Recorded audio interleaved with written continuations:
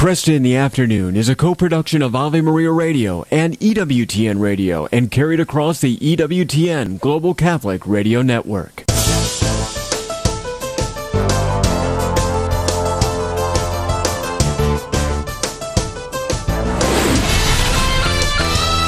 Broadcasting from the studios of Ave Maria Radio in Ann Arbor, Michigan, Al Cresta is ready for conversations of consequence. This is Cresta in the Afternoon. And good afternoon to you. I'm Al Cresta, thanking you for joining me. We've got 2 hours ahead of us talking about the things that matter most. In this first hour, I'm going to introduce you to a webinar which is going on tonight, conducted by Dr. Greg and Lisa Popcak, how to have a more peaceful family by Christmas, how to have a better family by Christmas. It's a Catholic parent's guide to Advent, and we'll talk about this and what the content of this webinar will be like, and encourage you to take advantage of the opportunities. Also coming up, we're going to hear a story from Darrick Taylor, a historian teaching at Santa Fe College in Florida, how Luther helped him become a Catholic. It's a fascinating story, and part of it was Luther's quest to find the certainty of his own salvation. Darrick made that his quest as well. And we're going to also take time to talk about St. Paul's social circle.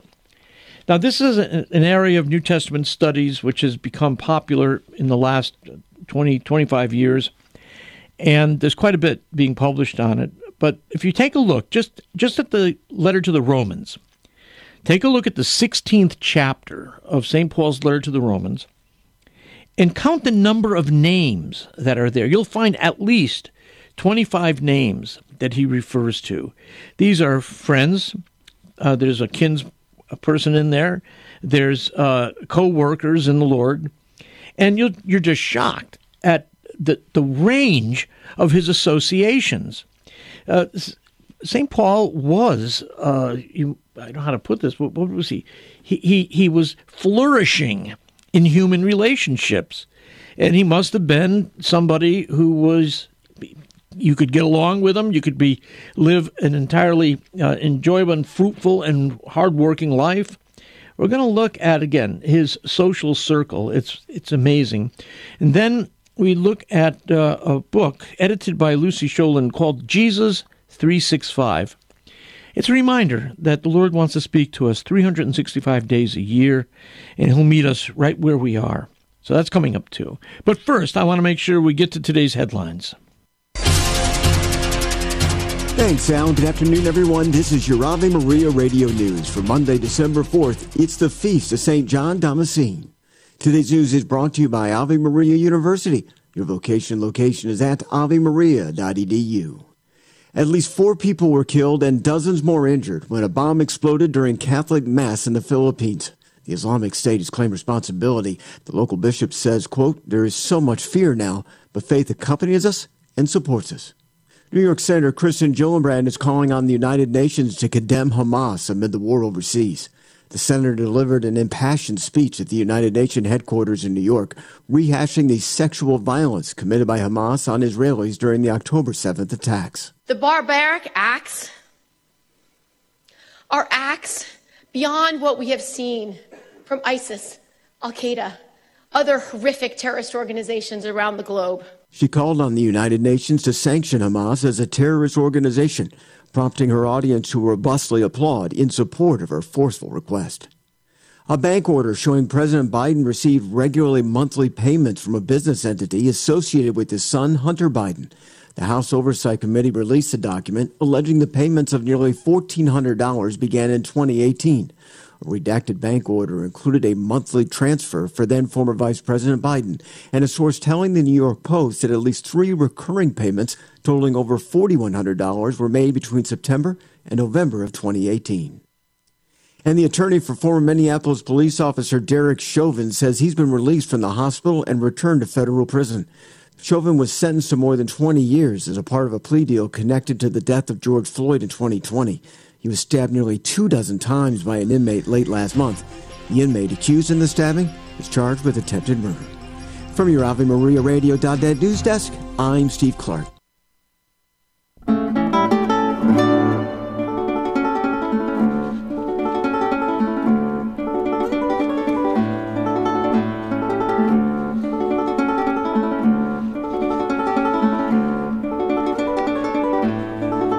Good afternoon. I'm Al Cresta. We associate Christmas, the Feast of the Nativity, with joy and with family and with great fellowship together. And it's good to remember that there's actually, the church has a season of preparation for that. It's called Advent, and we had our first Sunday in Advent this last Sunday. It's a time to make room in our hearts and homes for Christ. And Dr. Greg and Lisa Popcak are doing that very thing. Greg is director of the Pastoral Solutions Institute. This is a group, a pastoral telecounseling practice providing Catholic integrated marriage, family, and individual counseling services to Catholics around the world. He and Lisa have co-authored 20 books looking at the Catholic faith and integrating psychological insights. They've also started, this is just a few years ago now, they did this with Holy Cross Family Ministries, founding the Peyton Institute for Domestic Church Life. This is an organization dedicated to promoting Catholic family well-being and spirituality through original research, professional training, and the development of creative resources. And tonight, there is a webinar that Greg and Lisa will be hosting. And Greg, good to have you here. Good to be here, Al. Thank you so much. So talk to me about the webinar coming up tonight. I want to make sure we get that in. Yes, well, it's absolutely free. It's called A More Peaceful Family by Christmas, the Catholic Parents Guide to Advent. It's sponsored by both Ave Maria Radio and the Archdiocese of New York Marriage and Family Life Office. And it's going to happen tonight, which is Monday, December 4th, at 7 p.m. Eastern, 6 p.m. Central. And we're going to be talking about how families can take advantage of the grace of Advent to make a little more room in their hearts and their homes for Christ and draw closer to God and each other in this season. So, what kind of things will you be talking about? Well, first we'll spend a little bit of time talking about the traditional Advent practices, the Advent wreath, an Advent calendar, Jesse trees, those sorts of things. Mm-hmm. And actually, we have a lot of free resources that folks can download in the webinar. We have a Catholic home family Advent and Christmas calendar that has an activity on it every day for little things that families can do to draw closer to God and to each other. We have a one sheet with the blessings for an Advent wreath, for the Christmas tree, and for the nativity set, all on that as well. Plus, we are going to have a giveaway for folks who join Catholic Home tonight. We're giving away, for the first 50 people who sign up, we're giving a copy of our How Our Family Prays Each Day picture read-aloud storybook, which talks about how families can bring Christ into their homes and really make the Lord a part of their families. But the main body of the talk is going to be on what we call the Liturgy of Domestic Church Life. Yes. And it's an actual framework. It's a simple, practical framework that families can live out every day in order to make their relationships stronger and enable their families to be filled with Christ's love, to have strong family rituals that enable them to work, play, talk, and pray together in a more meaningful way. And we'll also be talking about ways that families can take better care of each other and their parish and their neighbors, too. So it's a sort of a full family workshop all within an hour. Wow. Just giving folks the overview and then presenting some resources that will help families really live that out. Yeah, the church in its liturgical calendar really does offer a good framework for parents. You can hang a lot of hats on various aspects of the liturgical calendar. So, no, that's true, and I think that Advent is one of those seasons where we can really say that because again it's calling us to kind of pause and reflect on what it means to bring a little bit more of Christ's love into our hearts and homes. But I have to say, most families, and it's true of my family too, we get busy with all the stuff, right? Getting ready for Christmas and all the shopping and all the decorating and all the baking and all the doing, and that's great, But we're inviting parents to take a little bit of time tonight and reflect on how we can use all of those things to actually draw closer to Christ and each other. Because as we dive into all those things and get really, really busy, we tend to focus on getting the things done and forget, that it's meant to lead to greater connection with God and each other. And so we end up, arguing and bickering and, getting on each other's nerves. And, parents wondering why the kids aren't helping out, and the kids are wondering why mom and dad are so grumpy. And, so we're hoping to take some time at the very beginning of the Advent season to really reflect on the reason for this Advent season and help parents prepare in a more meaningful way to connect with the graces of the season. This is a great opportunity, again, to have a more intentional Advent season as a family. I think of Psalm 127 here. If the Lord does not build the house, in vain do its builders labor. So you want to make sure that as you're building your house, that in fact you are moved by the Lord, that you're taking advantage of the resources that He's made available to you. And so this is coming up tonight, a webinar, 7 o'clock Eastern. And do people need to register?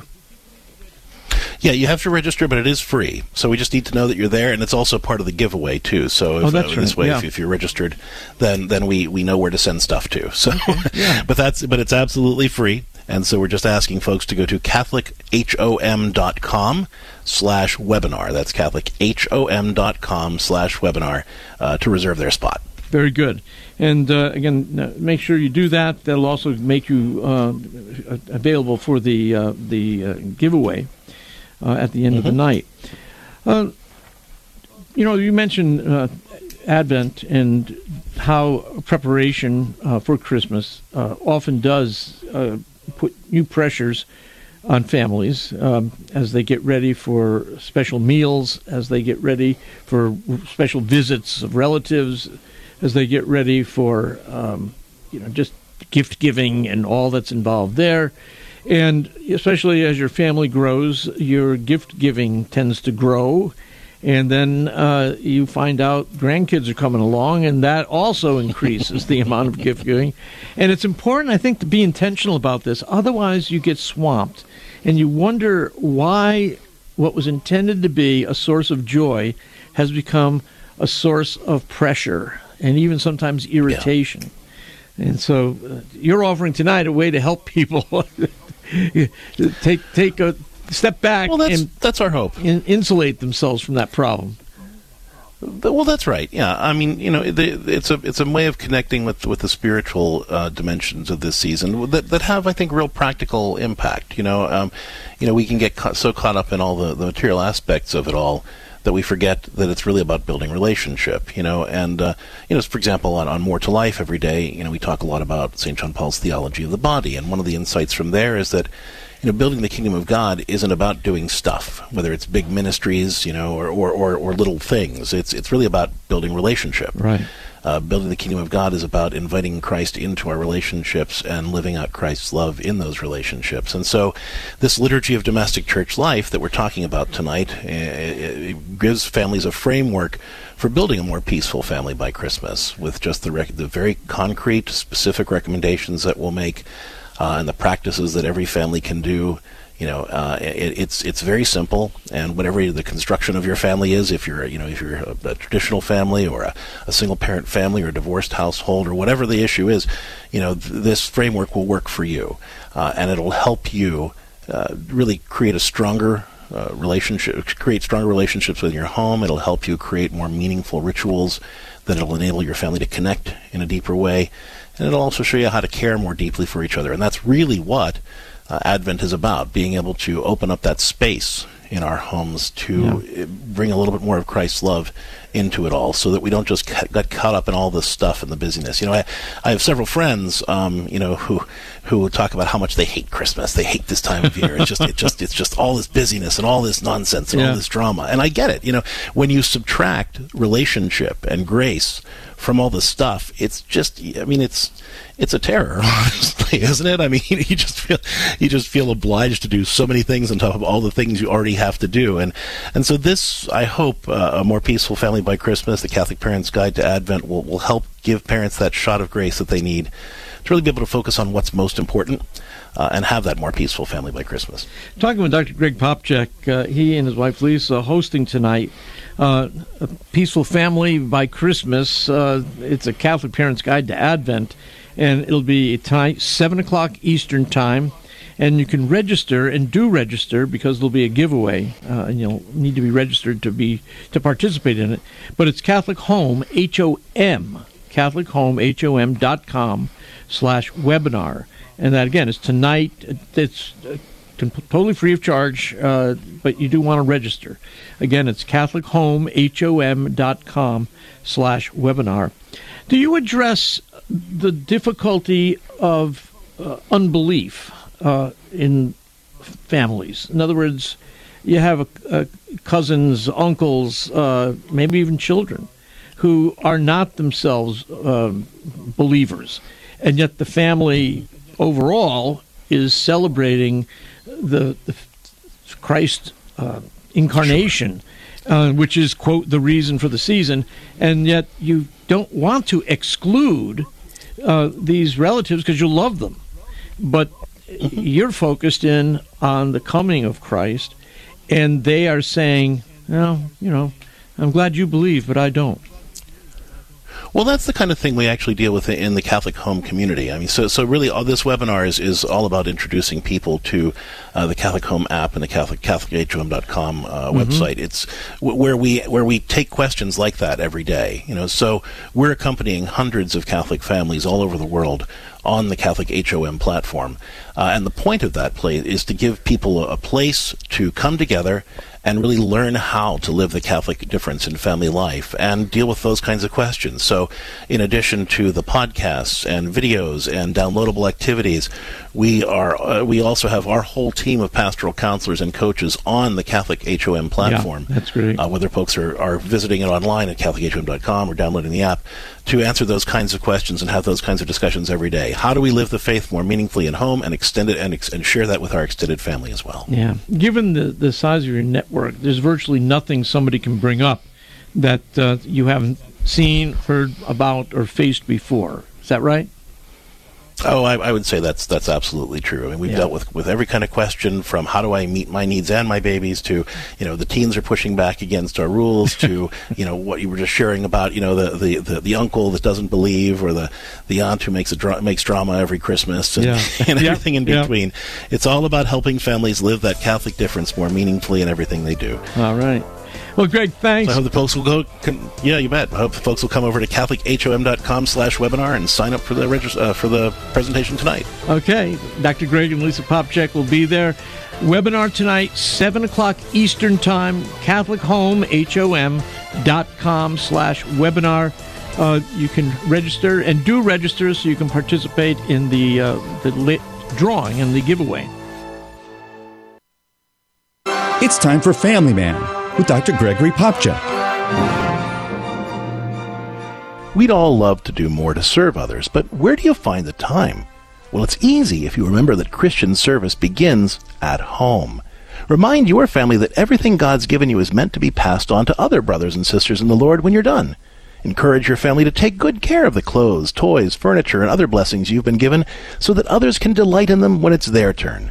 Then, once per season, as a family, gather the gently used clothes, toys, and other goods you've finished enjoying, and bring them to your parish or other community center that can donate them to other families who are waiting to be blessed as you have been. To discover more ways your family can celebrate the liturgy of domestic church life, check out the newest editions of Parenting with Grace and visit CatholicCounselors.com. I'm Dr. Greg Popcak, but you can call me Family Man. To discover more ways faith can enrich your life, visit CatholicCounselors.com. Believers who respond to God's Word and become members of Christ's body are intimately united to Him, the Catholic Catechism tells us. In that body, those who believe are united with Christ through the sacraments in a very real and hidden way. The body's unity does not do away with the diversity of its members who engage in a diversity of functions. The unity of the mystical body triumphs over all human divisions. As St. Paul says, there are no Jews, no Greeks, no slave, no free man. All are one in the body of Christ. Christ is the head of the body of the Church, the principle of creation and redemption. We are united with Christ in His Passover. All his members must strive to resemble him until Christ is formed in them. This is Peggy Stanton, and this has been the Order of Malta's Minute with the Catechism. The wisdom of Mother Angelica. Isn't it awesome that we today do not recognize his presence in the Eucharist? Is it because we really don't go to him in humbleness of heart and say, Lord, I don't believe, help my unbelief. Lord, I want to see you. I want to recognize you. I cannot live without you. Are we saying that? EWTN. Live truth. Live Catholic. Hi, I'm Al Cresta. Do you remember writing your Christmas wish list as a child? In developing countries like Haiti and Guatemala, children don't make Christmas lists, and they don't expect Christmas gifts. All their parents earn must go to food, shelter, and water. Can you picture the joy of surprising a child with their first Christmas gift? Send them a box of joy at boxofjoy.org. A rosary and the story of Jesus is included in every box of joy. Give today at boxofjoy.org. Support for this Ave Maria radio program comes in part by the non-for-profit St. Anthony Services. Are you shopping for mortgage products, Catholic investing, Catholic health, real estate, or estate planning? StAnthonyServices.org can help you find a Catholic professional for these needs. They regularly connect faithful citizens with faith-based professionals that share our Christian values. More information at StAnthonyServices.org or 877-LIFE-US1.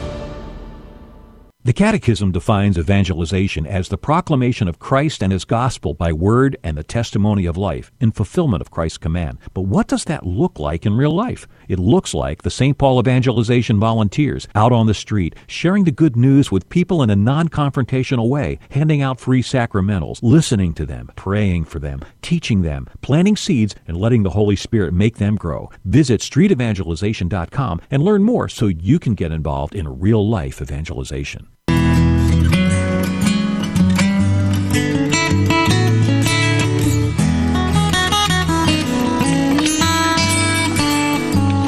Good afternoon, I'm Al Cresta. My guest, Darrick Taylor, is an adult convert to the Catholic faith, not raised in a religious home, but was a student of history, and was intrigued by Martin Luther's quest to find the certainty of his own salvation. And it was this study of Luther's quest that eventually led Darrick to consider the Catholic Church. Darrick, good to have you with me. Thanks. Thanks for having me on, Al. I appreciate it. Let's go back to the home you were raised in. It wasn't a religious home. Was there any even nominal faith there? Oh, sure. My parents, we stopped going to church when I was like 11 or 12. It conflicted with the NFL schedule. My dad wanted to watch games. We wanted to stay and watch games. That was my parents were not they would not be irreligious or anti-religious, but they weren't really. If you press them, they probably call themselves Christians. More, I lost whatever faith I had probably by the end of high school. Mm-hmm. Certainly by early. Up through college, and was in graduate school, actually. Really? Got baptized. So it wasn't really, upbringing wasn't the problem with my parents or anything. It was more me. Yeah. Kind of an adolescent atheism, more or less. And, but it wasn't something, it wasn't something they practiced in any that way. My dad's a very moral person and everything, but yeah, that was the background. So you retained that kind of atheism until into graduate school. What did you think? I'm sure you'd met many Christians, that you respected. What did you make of the fact that they believed things that you found implausible? I didn't think about it much at all. Okay. I liked them. I did. This is something about when I say atheism, I'm almost hesitant to use that term because it wasn't like I reasoned myself into it. Yeah. It was a matter of, long story. I've gone through a problem with depression in my life. Mm-hmm. So this is related to this. I felt miserable. I felt hopeless. Therefore, there is no God. Is about as much thought as I don't mean to denigrate myself too much because I did actually, after a while, I don't believe there's any purpose to the universe. I have to go believe this. I did try and be serious about it, but it wasn't a real well thought out thing. I thought it was. I liked those people. I remember thinking, this would be nice if this were true. Yeah. But I just knew it wasn't. Yeah, that creates the problem of whether you're attracted to a lie because it makes you feel better. Yeah, that was one thing I'll give myself. It made me feel worse. Right. It made it. Well, I thought that was an adult thing. Like, okay, you have to suck it up. You have to accept this. Whatever this is, and that probably is pushed me toward like Christianity, because you'd have to accept suffering there too. Yeah. And so that was that's why I did that. That's what if I had any criticism of Christians before that, I thought, well, this is just I guess what would it Marx, the opiate of the people, like it was just there to soothe wounds or something. Yeah, not true. Yeah. It's a comfortable way. You don't have to ask hard questions about purposelessness or evil. But when did you tap into Luther as somebody, a personality that you found curious? Oh, from the beginning, I'd never really heard of Luther until I got into, probably undergraduate first. I first heard about, I don't think I knew much about the Reformation before I took classes as an undergrad, and then in graduate school you get to do this stuff more deeply. That was early modern Britain was my area of study, and okay. So you have to know about that to study early modern England. And I say fascinated. I detested him actually because he could be kind of a miserable person, right? But I knew from the beginning. I'm like, even as someone who did not, I didn't have a dog in the fight. Like, I think this is. I didn't say he was making it up, but like he's giving these reasons. I don't think they make any sense, and there are probably other things going on there. And I thought the church basically. I thought it was a tragic thing, even when I wasn't Christian. The Reformation, like it destroyed this medieval order, destroyed this, sacred canopy that society had, right. And it's hard to see what Luther did in any sense. Well, not in any sense, but as at least overall destructive. Yeah. I mean, he doesn't seem to have even accomplished what he had hoped originally. So. No, I don't think so. Right. So you begin, though, to think that his own quest for salvation has something to teach you? Yeah, well, one of the things about him, when I became Catholic, I never had any doubts that Protestantism was wrong. I almost feel bad saying it because you go to graduate school, you learn that the world's a complicated place.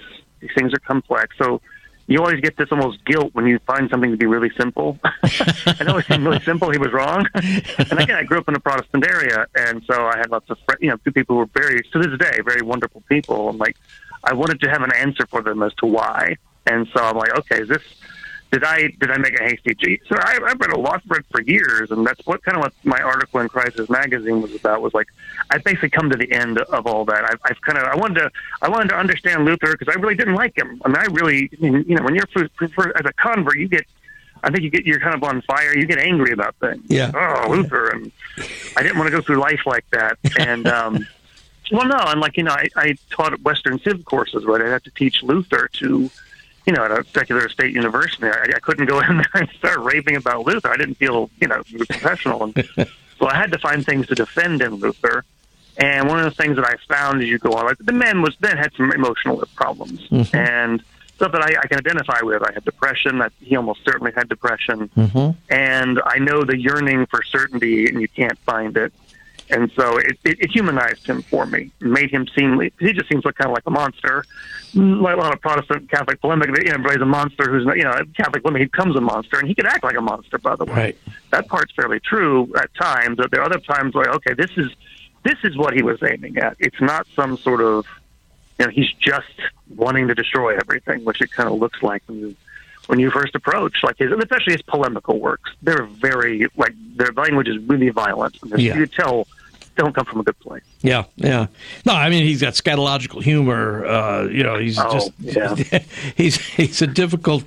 Of course, you can in some way defend him because he's living at an earlier time where the virtue of civility wasn't always practiced. Sure. Even Thomas More could write some. Yeah, he did write some very risky. And that's true. People, when they were arguing about salvation, right? The absolute most important thing in the universe. They didn't pull any punches back then. So, certainly, yeah. I mean, you can say he had a way with words, definitely.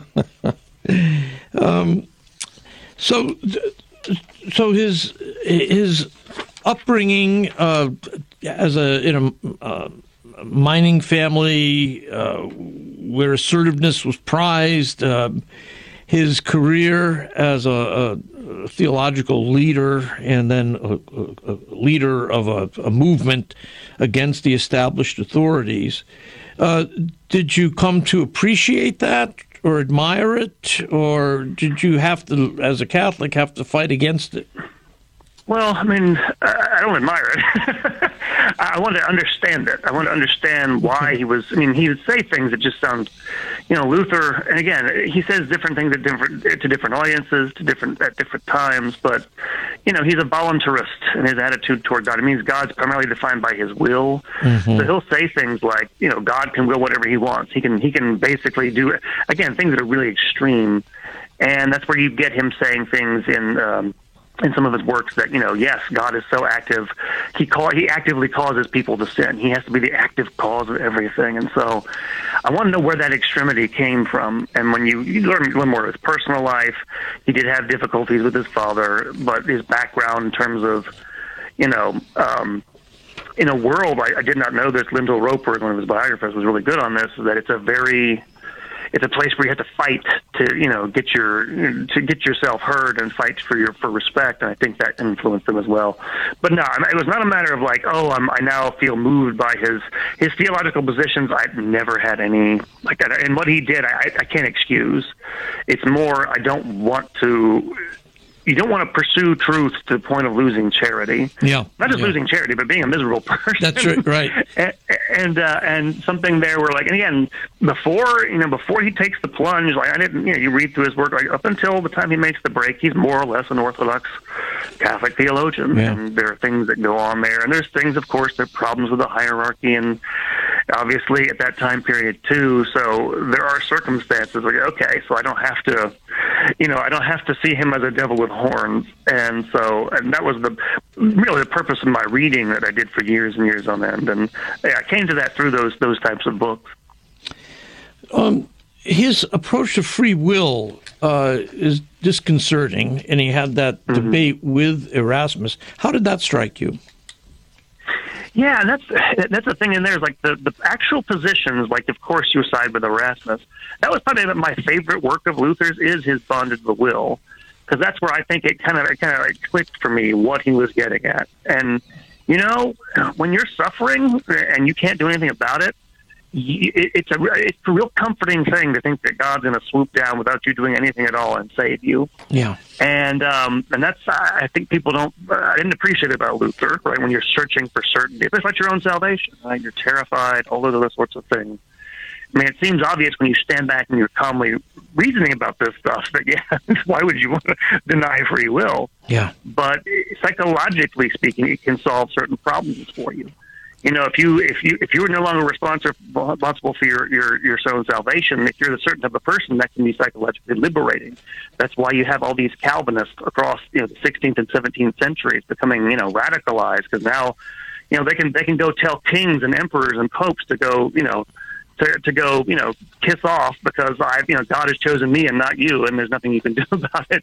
It can be actually, from that perspective, and it's a warped one, an empowering thing. Yeah. And I wanted to understand those sorts of things. And everybody whenever I taught that in class, all the students hated the Luther's part. They had no part of it, but I actually, in some ways, admired it because I mentioned pursuing truth, and one of the things about Erasmus I don't like is he's kind of a wishy-washy guy, and again, Luther with his idea that assertiveness is the mark of a Christian. Right. I don't believe that, but he did say that he thought that the truth about these things is more important than, because Erasmus is really worried about peace, and he said, well, truth is more important than peace. Yeah. I have some sympathy with that to a certain degree, and so I learned to respect. Okay, there is something. He's not just a mindless, crazy person. Hey, Luther again is uncomfortable in this world. I mean, he's a fighter, and he never reaches, as you write, comfortable certainty. So hold it there if you would, Darrick. We'll come back and continue the conversation. My guest, Darrick Taylor.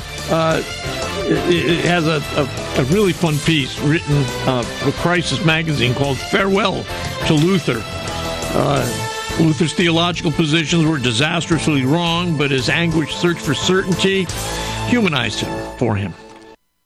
I'm Dr. Greg Popcak. And I'm Lisa Popcak from More to Life. Would you like to have a better family life by Christmas? Join us Monday, December 4th at 7 p.m. Eastern, 6 Central for our free webinar, A More Peaceful Family by Christmas, a Catholic Parent's Guide to Advent. In Advent, we're called to make more room in our hearts and homes for Christ. Discover how the grace of Advent can help you celebrate the loving, faithful family life God wants for you. And it's free. Just register at CatholicHOM.com/webinar. That's CatholicHOM.com/webinar. See you there. Underwritten in part by the following nonprofit.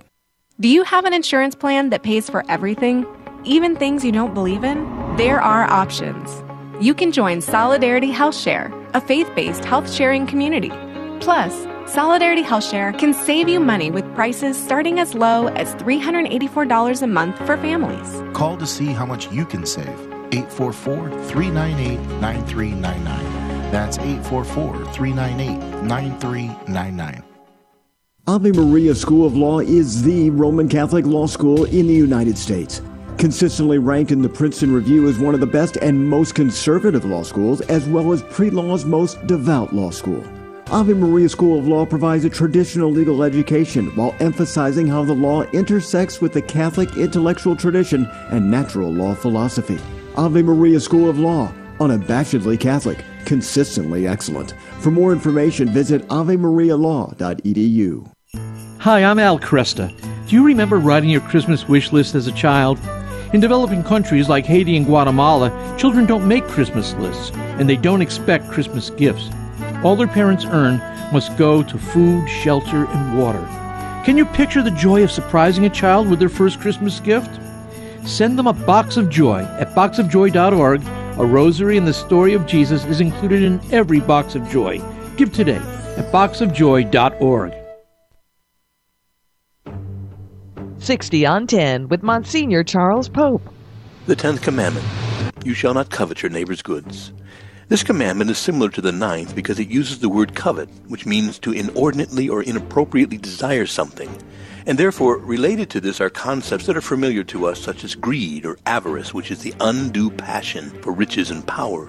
Likewise, envy and jealousy are related here. In jealousy, you have something that I want, but I want it inappropriately or excessively. Envy, however, is a very dark thing because it wants to destroy that which is good in another person because it makes me look bad by comparison. And so in all these ways, the Lord is asking us to look very carefully to our desires because they can grow too expansive and lead us into very grave sins. The 10th commandment, you shall not covet your neighbor's goods. For more about the 10 Commandments, visit EWTNRC.com.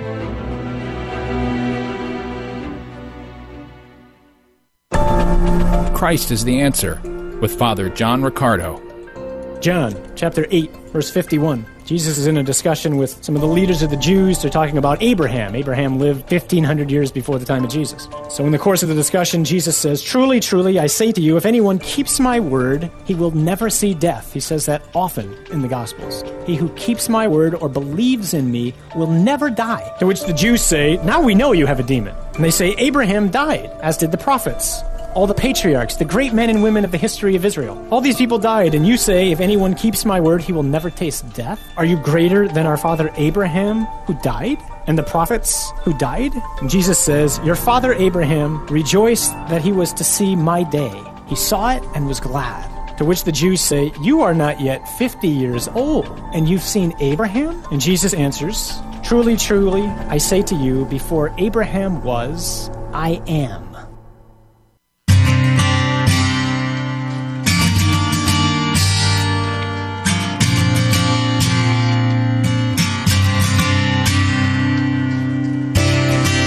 Good afternoon, I'm Al Cresta.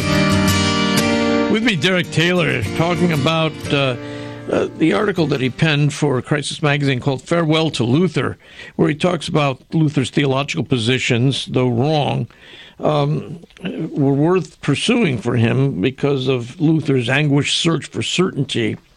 And this humanizes the magisterial reformer for him. he actually, Luther becomes, though, someone who contributes some novel things to theological history. This idea of absolute certainty about one's state of grace is new, isn't it, in the history of the church?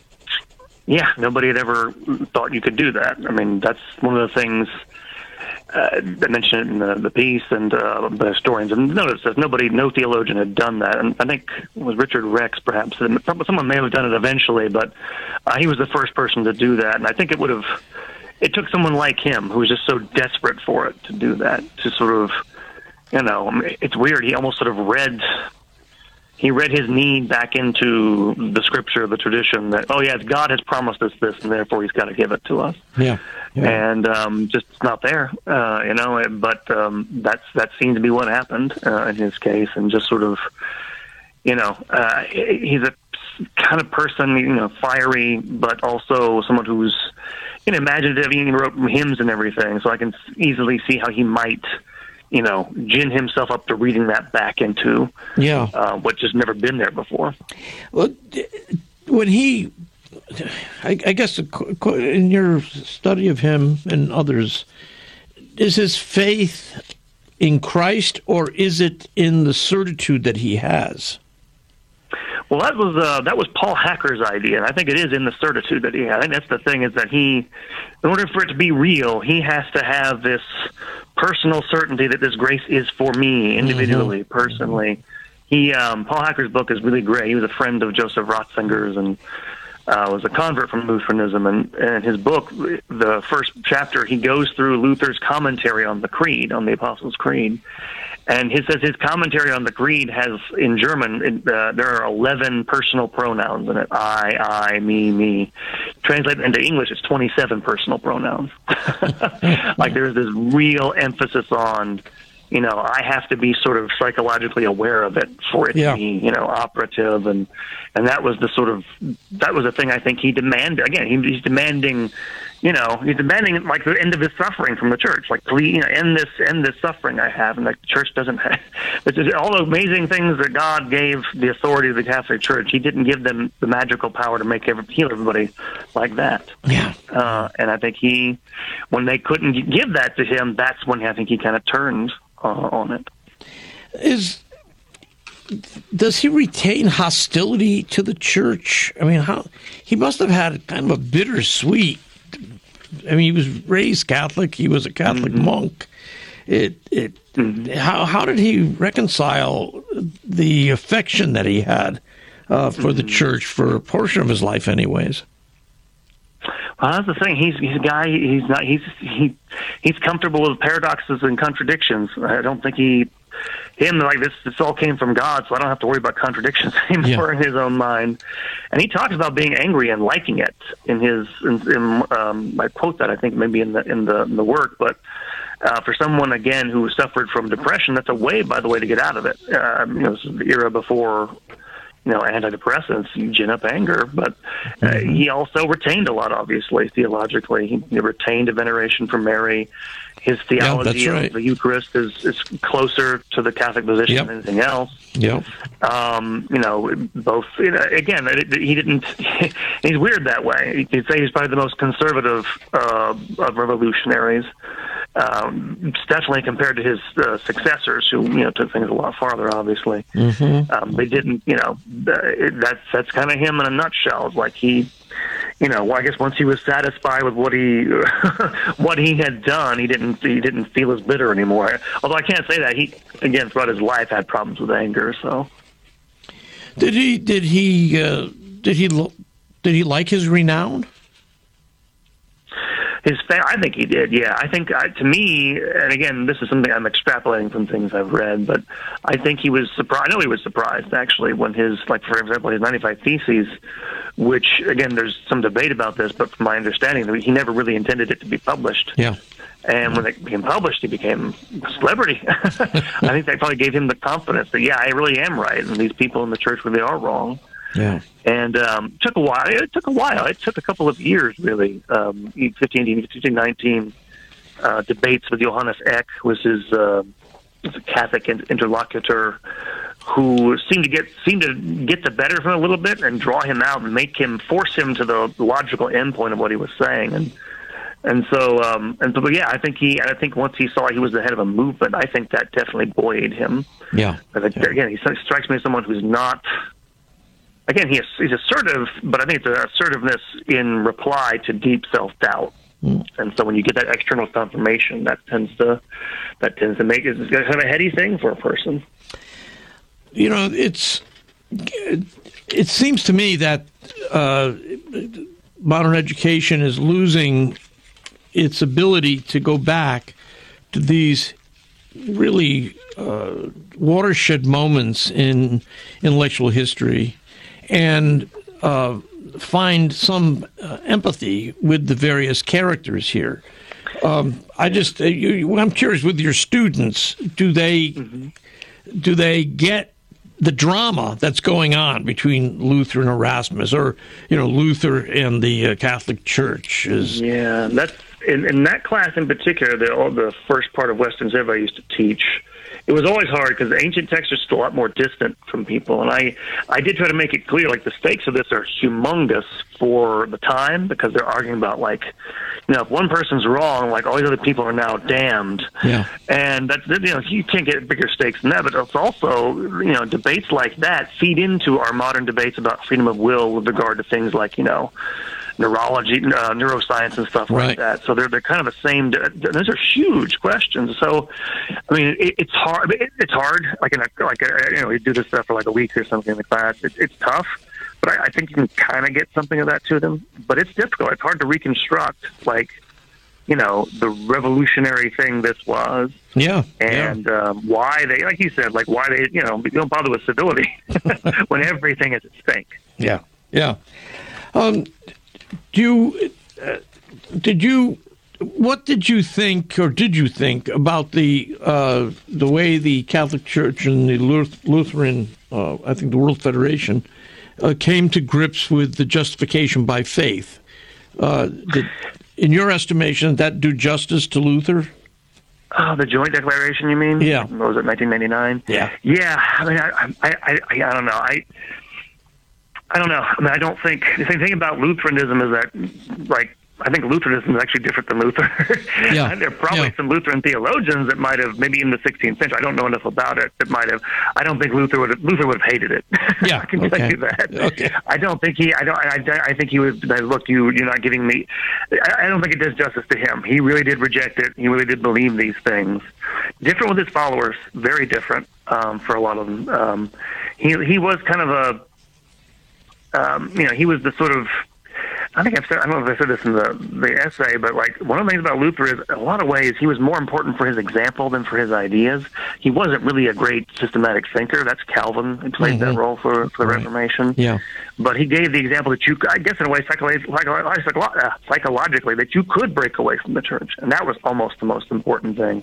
I think people took his thought in different directions. Not totally. They did take, the basis of it, the 4 solas or the 5 solas and things of that nature. But I mean, beyond that, I don't know. But I'm not a theologian. I have read the document. I'm not a theologian myself. My training is all in history. So, but I don't know. I mean, I do think it soft pedaled Luther. I'll put it that way. Can't speak for the rest of the Lutheran tradition, but I don't think he would have much use for it. Yeah, interesting.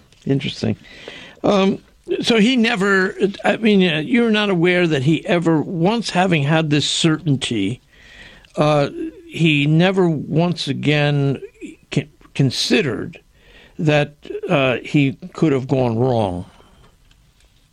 Not to my knowledge. I know that, for example, Philip Melanchthon, who was his follower, was a lot more Irenic. They made attempts to, have meetings with Catholic theologians, try to heal the bridge. He would have nothing to do with it. Okay. It was already dead and buried. And I personally, this is my opinion, I don't think he could have. To admit he was wrong, that literally destroys him. Because at that point, that's his certainty. The idea that the medieval church was wrong is proof that he's saved. And I don't think he can go back on that. There's been a lot of psychologizing of Luther. Do you have much respect for it? I've just done this in this phone call. I feel bad. I never liked it. I never liked someone who can't respond to these things doing that. And there's a famous book called Young Man Luther by Erik Erikson, who was a psychologist, and I heard it wasn't terrible, but it wasn't, better than, because there's been some, my old mentor back at the University of Florida told me he kind of liked that book. The university subscribed to a journal called Psychohistory, and it was such trash they had to cancel it after a year, because you can really do a lot of stupid things with historical figures, and not even just Luther. But I think, and you have to be careful about it. This is why I did admire Lyndall Roper in her biography. She handled it very delicately. I thought they did a good job. You can take in some really bad. I think maybe some of the stuff in the '60s too, with Freudianism, is probably one of where some of the stuff goes off the rails. Mm-hmm. But any Catholic should be careful about doing that. You kind of hear that. Again, he's just this, the crazy person, or he's just again. You could. Some things kind of sound like that, but there's more going on there. And I'm uncomfortable with it, because I always thought my role was to not stand up, but like, these people can't speak for themselves. I, as an historian, had to at least explain them. So that people are like, and so be careful about that. I think it's part of his story, though. The psychological is really important. And of course, we know in general, like the psychological and the spiritual are very, very connected. Oh yeah. And but you have to do it with care, not with again, charity. Charity equals clarity. Not totally equals it, but I don't think you can just utterly despise someone and then understand them. Right. So put it that way.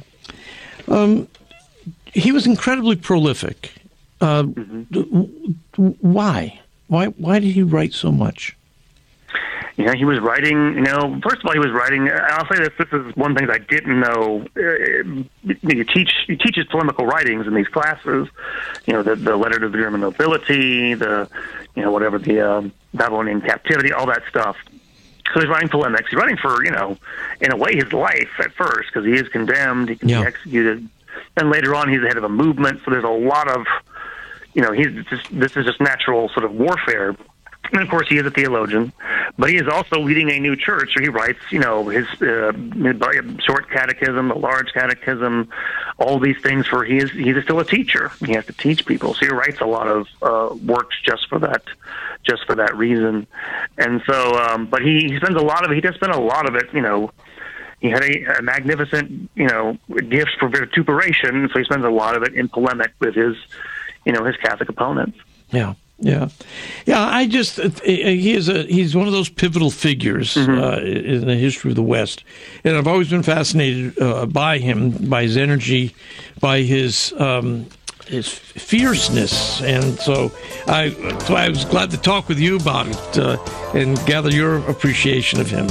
Even though we would agree his theology is bad. Yeah, but still a fascinating figure. Yeah. Well, Darrick, thanks. Good talking with you. Thank you, Al. I appreciate it. Farewell to Luther, the name of the article. Darrick Taylor, its author. It's available. We'll have it online in the Krista Guest Archives for you. This program is brought to you by the following nonprofit underwriter. Finding health care for yourself and your family can be isolating and confusing. That's why the Catholic Health Alternative CMF Curo is offering Christ-centered health sharing for individuals and families, along with new wellness services to help heal and restore your whole person, spirit, mind, and body. Visit cmfcuro.com to find out more. That's cmfcuro.com, where you can experience Christ's healing love in your health and wellness.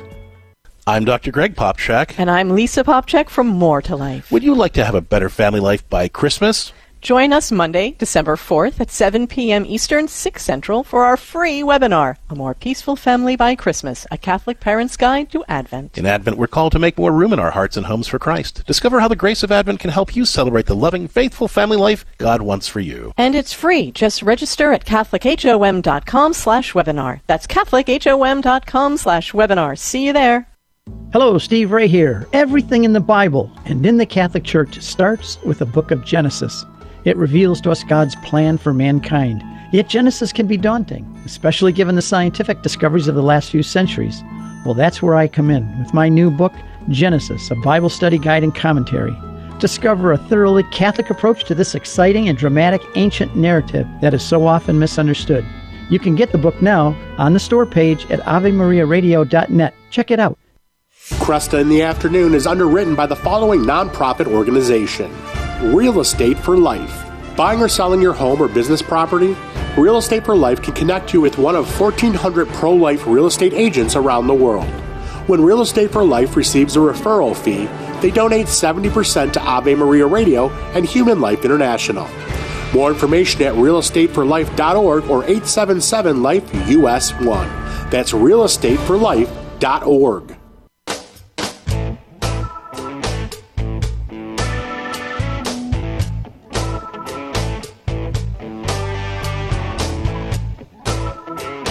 And good afternoon. I'm Al Cresta, thanking you for joining me over the last 2 hours.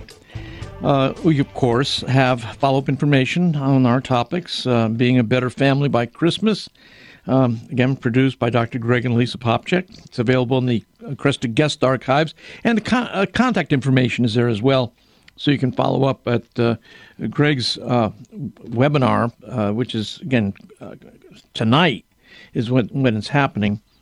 So we'll have that information for you.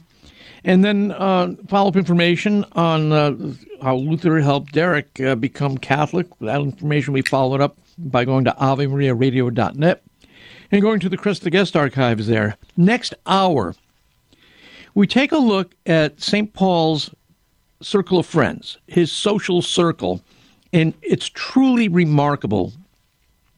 Just looking at the last chapter of the book of Romans, for instance, his letter to the Romans, you can count at least 25 names that he's greeting in this closing chapter of the Epistle to the Romans. These are people he knows. These are people he's developed some kind of relationship with. Some of them are very close, Priscilla and Aquila, for instance. But we're going to look over St. Paul's social circle next hour, and we'll also talk with Lucy Scholand, editor of Jesus 365, on how to meet Jesus every day. I'm Al Cresta. Stay with me.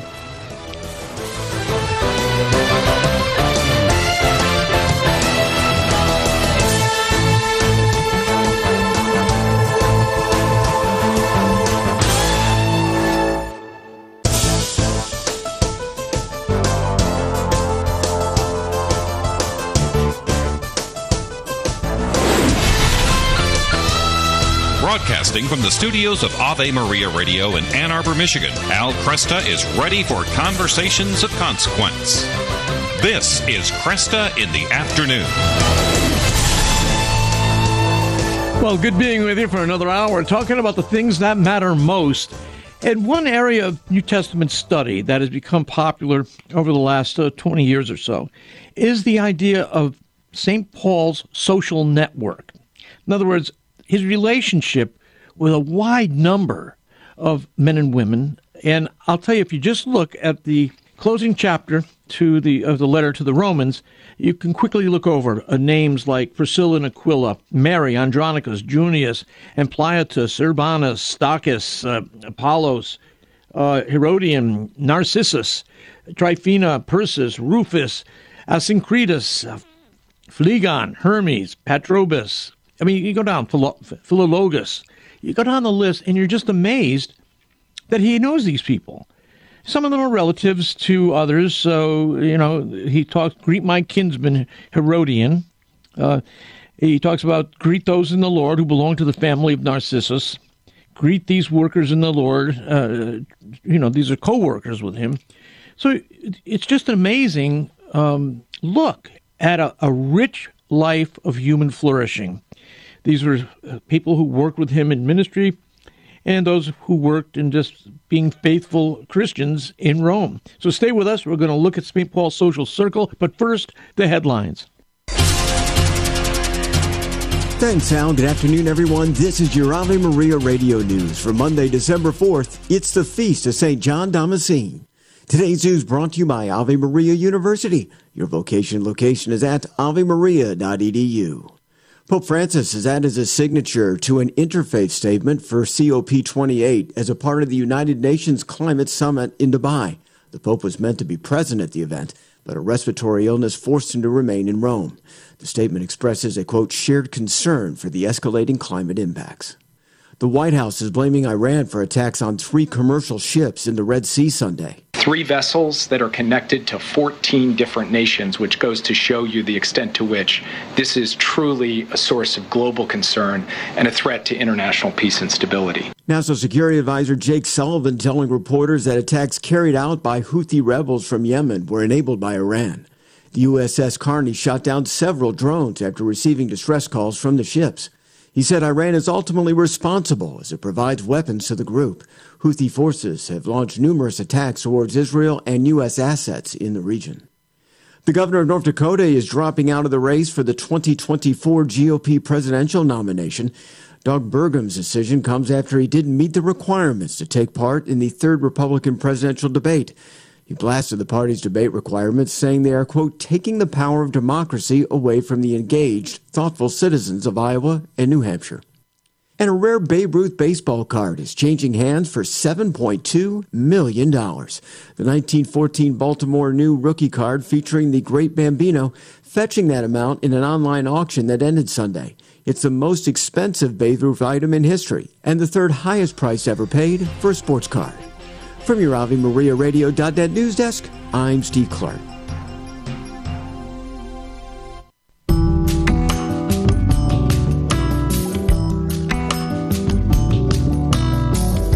Well, thanks once again.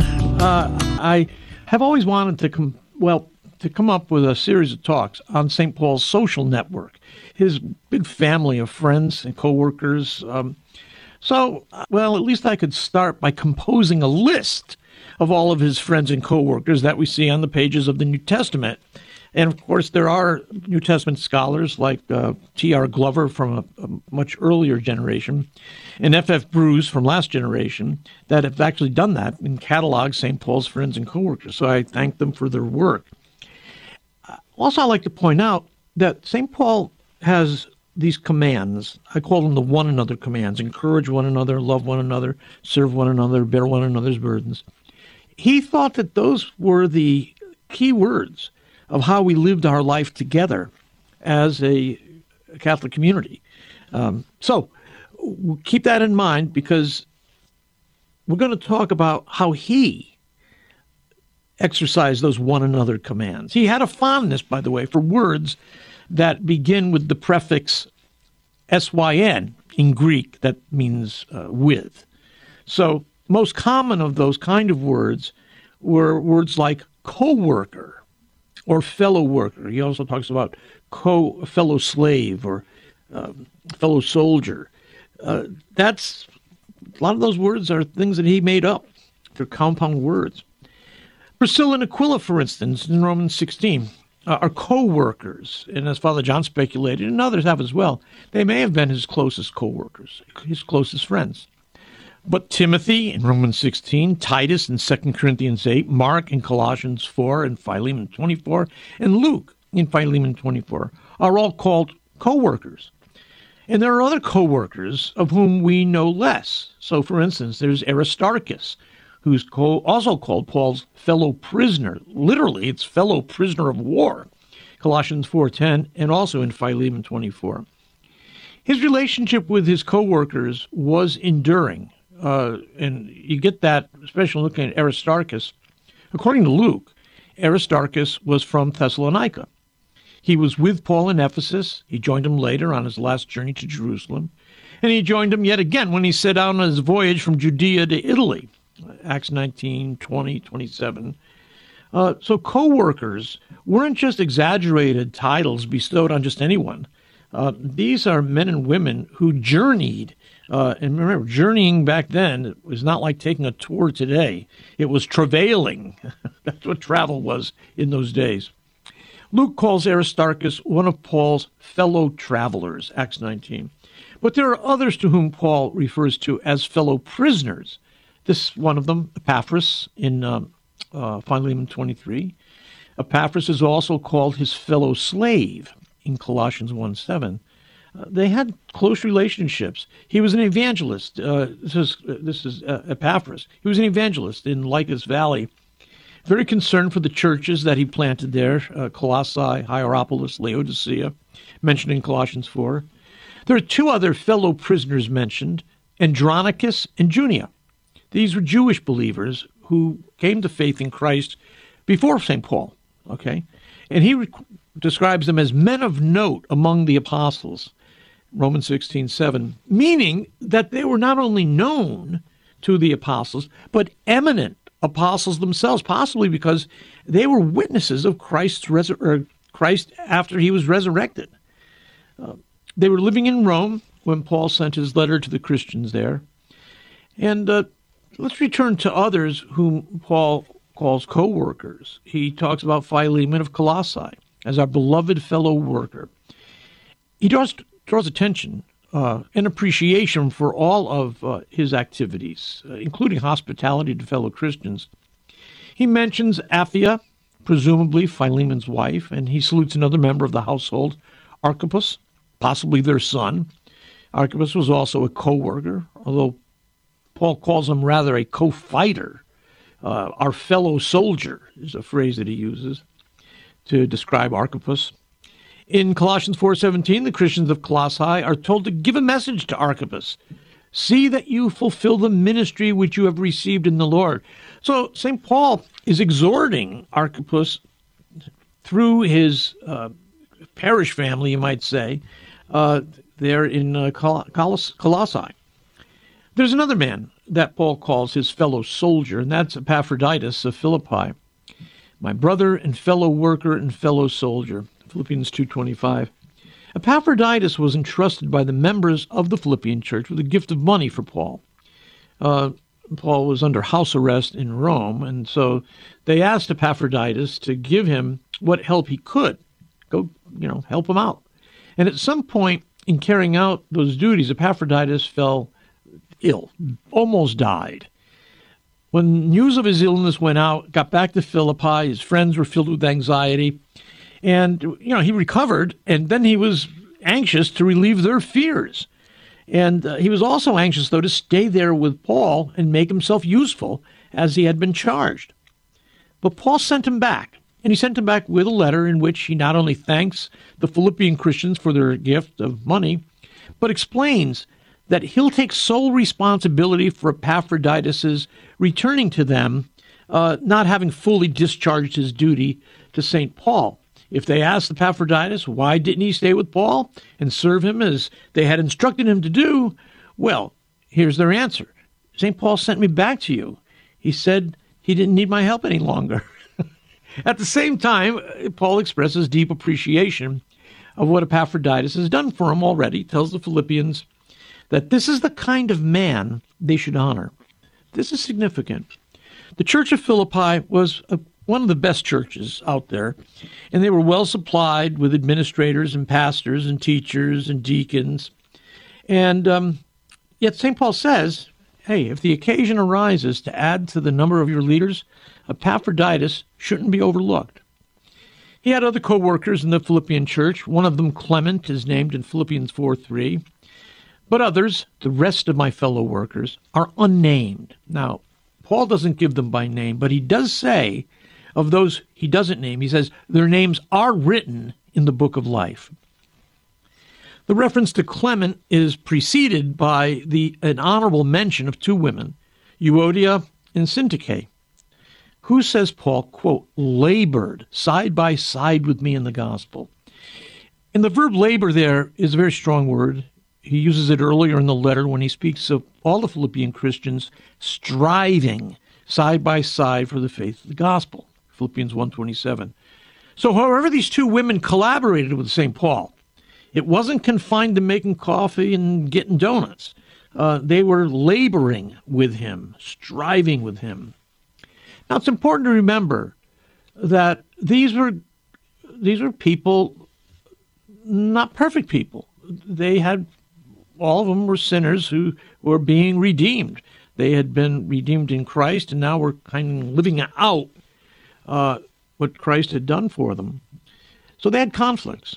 The most famous is actually the conflict between Paul and Barnabas. Barnabas is called a son of encouragement, and yet he and Paul came to loggerheads. They had the split, and they went their separate ways, each pursuing his own missionary strategy. Now, St. Paul has to write to the Philippians and tell Euodia and Syntyche to agree with one another, he says. Agree with one another. And he, in fact, asks a true yoke fellow, another interesting phrase, it may have been Luke, to go ahead and help Euodia and Syntyche. In other words, he had somebody who was going to help conciliate between them. Like I said, it may have been Luke. Commentators have disagreed about that. But the list of co-workers is not yet exhausted. In Romans 16, verse 9, Paul sends greetings to Urbanus, our fellow worker in Christ. And then there is Justus, who's mentioned along with Aristarchus and Mark as one of 3 co-workers of Jewish birth who were in Paul's company.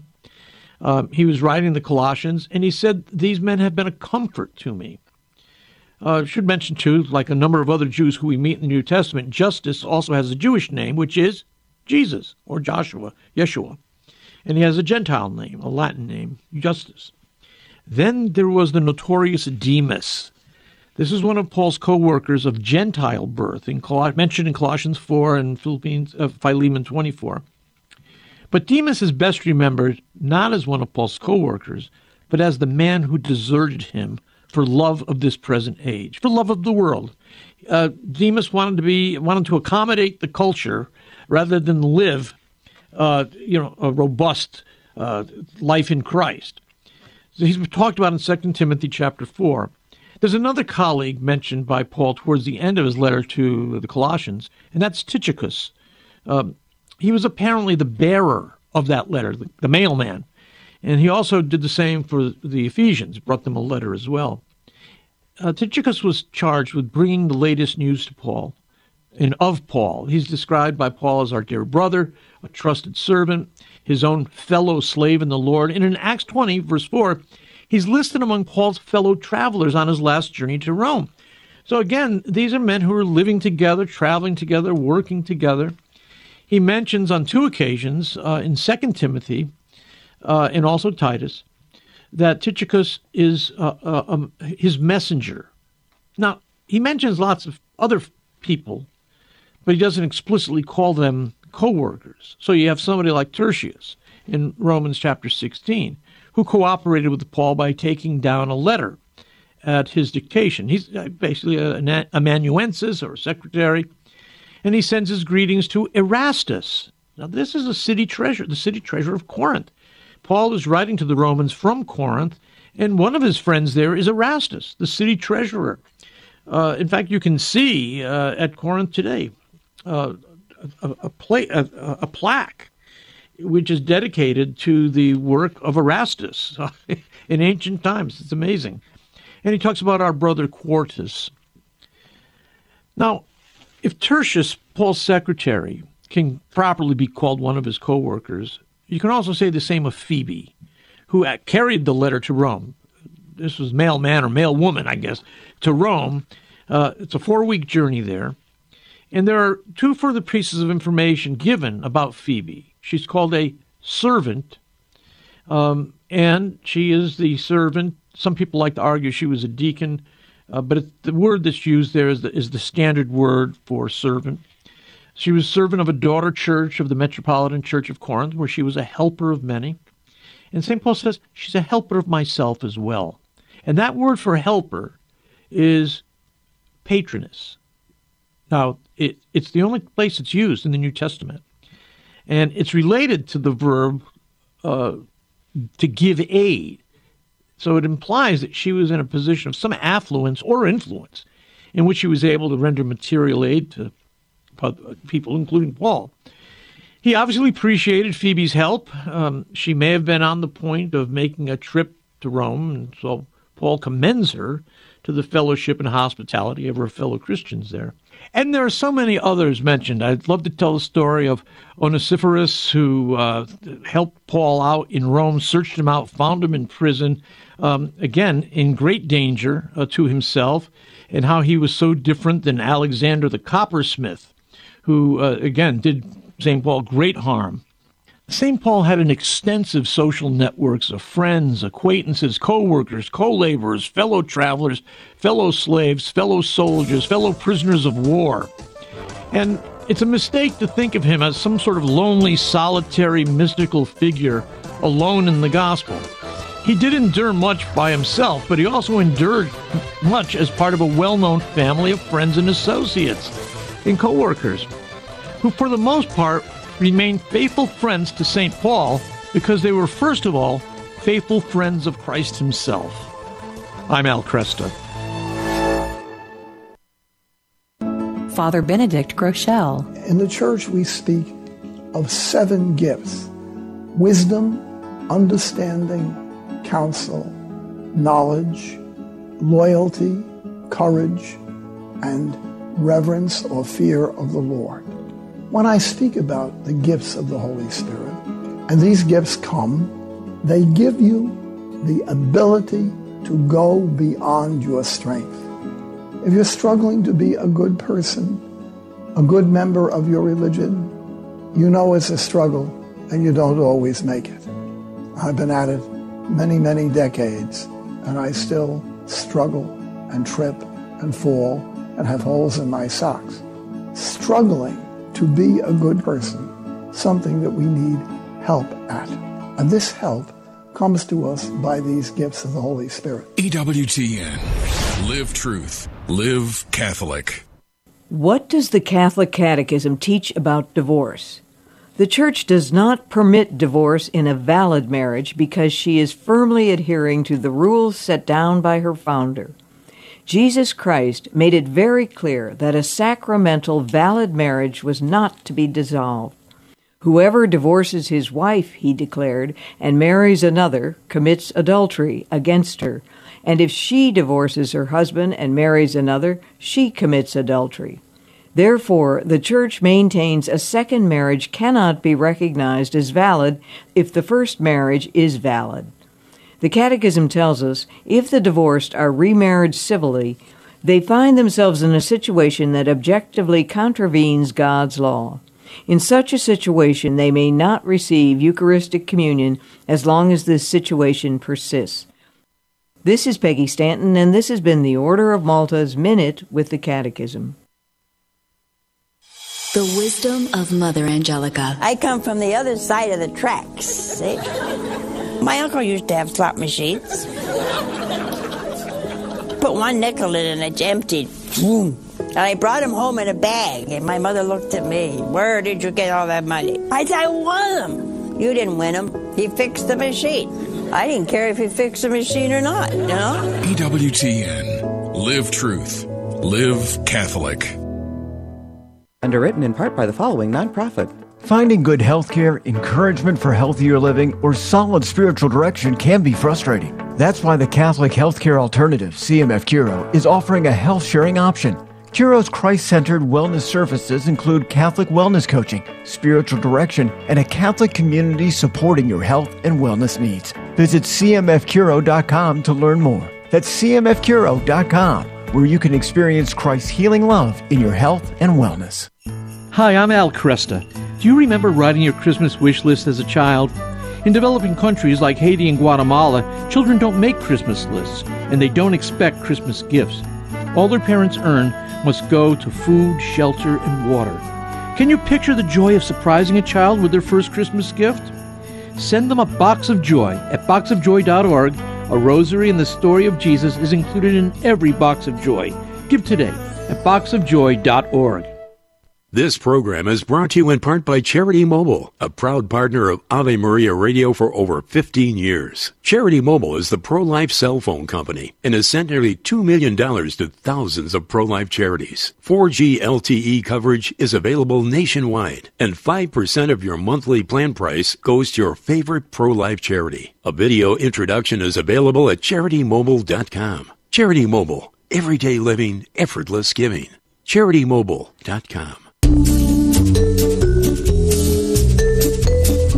And good afternoon, I'm Al Cresta. I've been interested in, again, laying out some ideas for gift giving this Christmas season.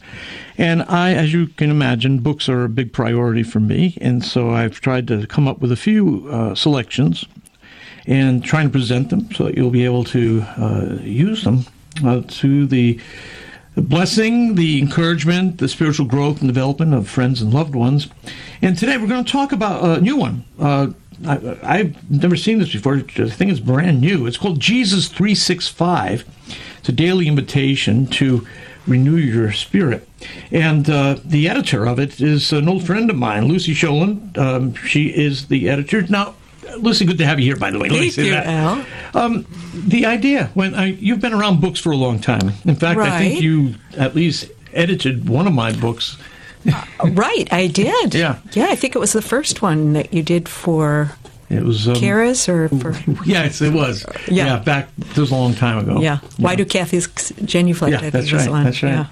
So, tell me. So you've been around books for a while. Why this? Well, actually, the initiative came from the publisher, The Word Among Us. Okay. The Word Among Us, as you probably know, is a monthly magazine that includes Scripture for the day, all the Mass readings. It includes meditations, and then every day has a meditation that accompanies those Mass readings. And those meditations have been written over the past, I think, almost 40 years that they've been publishing. Long? Yes.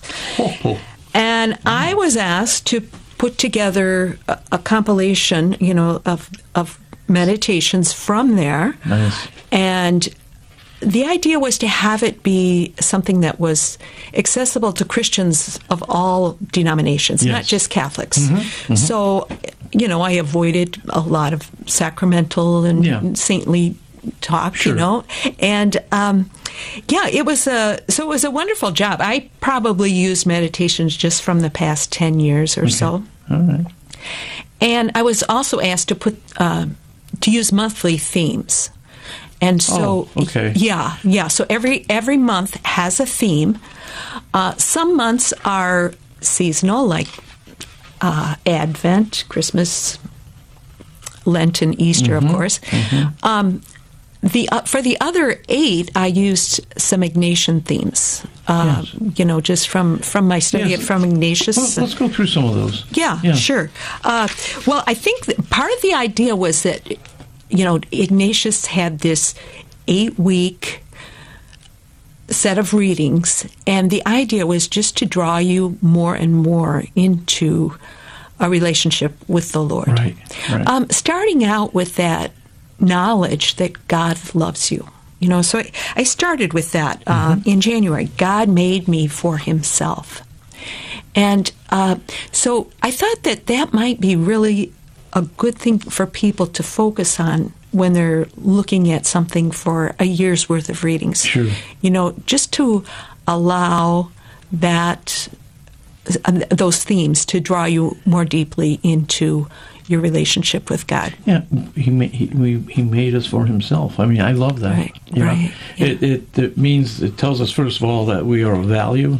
It tells us that he will work with us to bring us to a deeper communion with him. And now, is that the theme through January?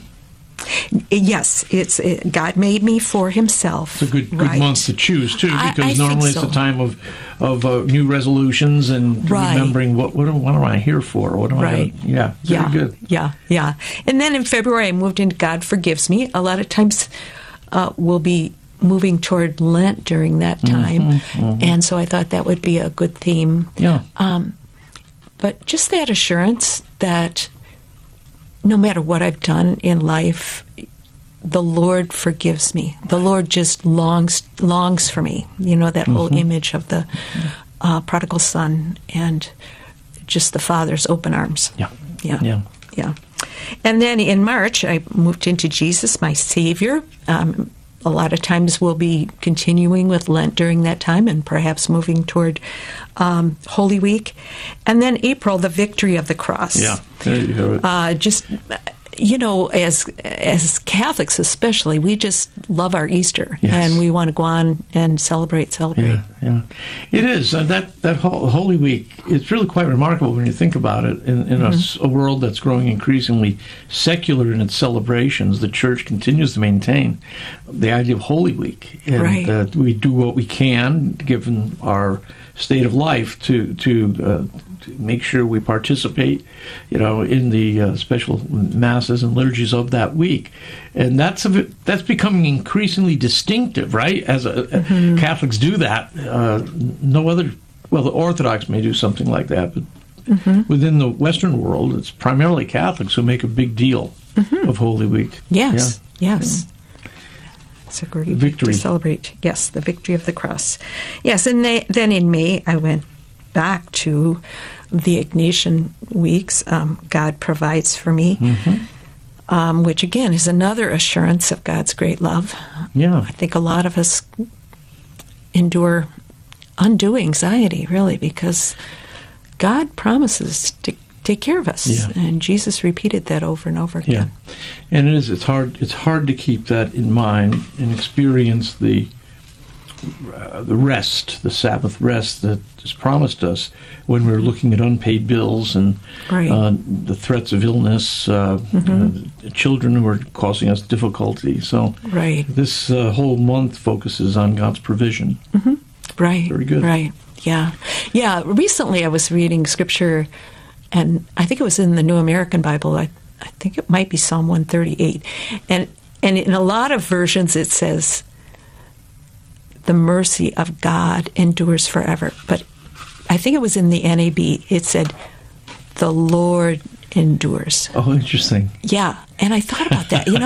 With all this mess going around, the Lord is the Lord. And, He's ruling over all the nations. He's ruling over us. And He's after our hearts. Yes, yeah. Yeah. I always like to remember that the climax of the liturgical year is the Feast of Christ the King. Again, an affirmation that He's ruling over all. Yeah, right. Yeah. Yeah. And then June goes to God gives Himself to me. And that the focus there is more that union with God. And again, in July, Jesus calls me beyond myself, and that's like the call of discipleship. Interesting. I like that. No matter what we feel our inadequacies are, obviously God has called us, and God wants to use us. Yeah. God says to each one of us, "Go," and and when a disciple is fully formed, he'll be like his master. Right.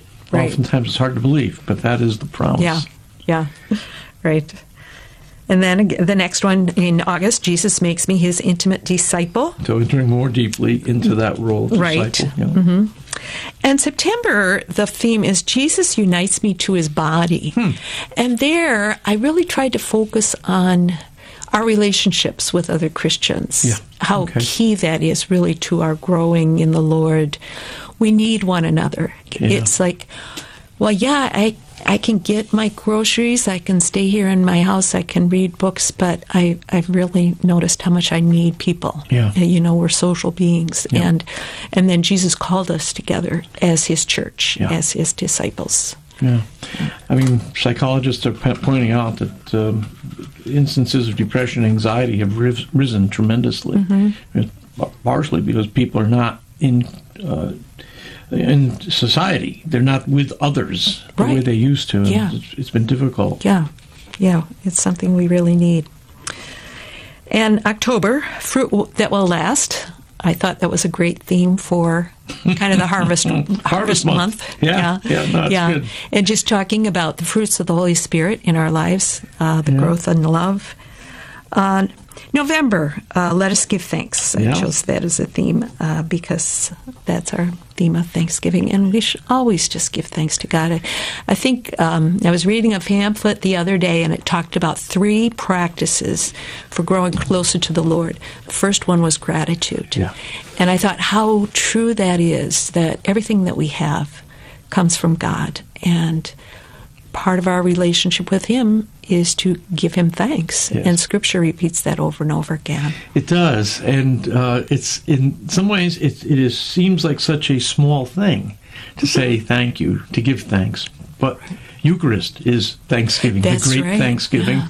And I'd love to point out that St. Paul in Romans chapter 1, around verse 18 through verse 32, is talking about how the pagans have been able to see that God exists through the things that have been made. So they have no excuse for not believing that God exists. He says, though, but they did not give thanks.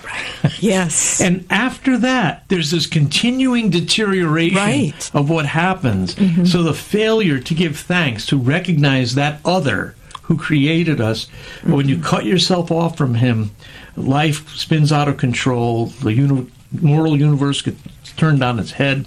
Mm-hmm. And I think, and even in St. Paul's list of what goes wrong, you actually end up with men sleeping with other men, women with other women. Yeah, all sorts of disorder. Yeah, disorder is where it goes.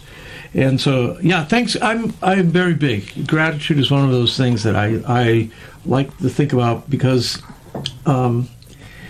you often have moments of Thanksgiving which are spontaneous. It just hit you. A beautiful day, some time off, and all of a sudden you're feeling Thanksgiving. The good news is that Christians can exercise that Thanksgiving towards someone. They can say, God, thank you. Exactly. And that's the great tragedy of atheism. There's nobody to thank. Yeah. So. For this beautiful day, the snow, is beautiful. Yeah. And, we can give thanks for that. Yes. And December, of course. December, Emmanuel, God with us. God, his great condescension in coming to live with us. I love the logic of this, the orderliness of it. It makes a great deal of sense, too, each of these themes as they follow one another. Then you have the difficulty. It would be difficult, I think it would be difficult, to go through so much great material and have to select. Right. I would go crazy. Right. All right. Well, hold it there. Okay. We'll come back and talk about how you did it. Yes. And then we'll also do some reading from it. Okay. My guest, Lucy Scholand, is editor of Jesus 365, published by The Word Among Us, a daily invitation to renew your spirit. I've been talking about the great gifts for Christmas. This is one of them. I strongly recommend it to you. I'm Al Cresta. We're going to be right back.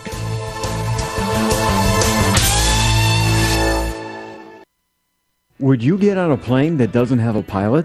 Investing in passive index mutual funds may present the same issue. The Ave Maria mutual funds are actively managed by seasoned investment professionals to help you meet your investment goals in a morally responsible way.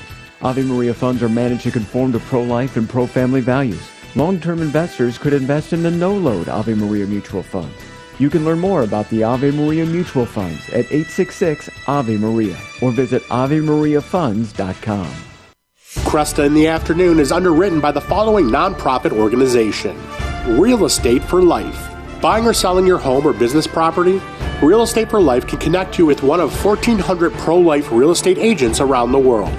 When Real Estate for Life receives a referral fee, they donate 70% to Ave Maria Radio and Human Life International.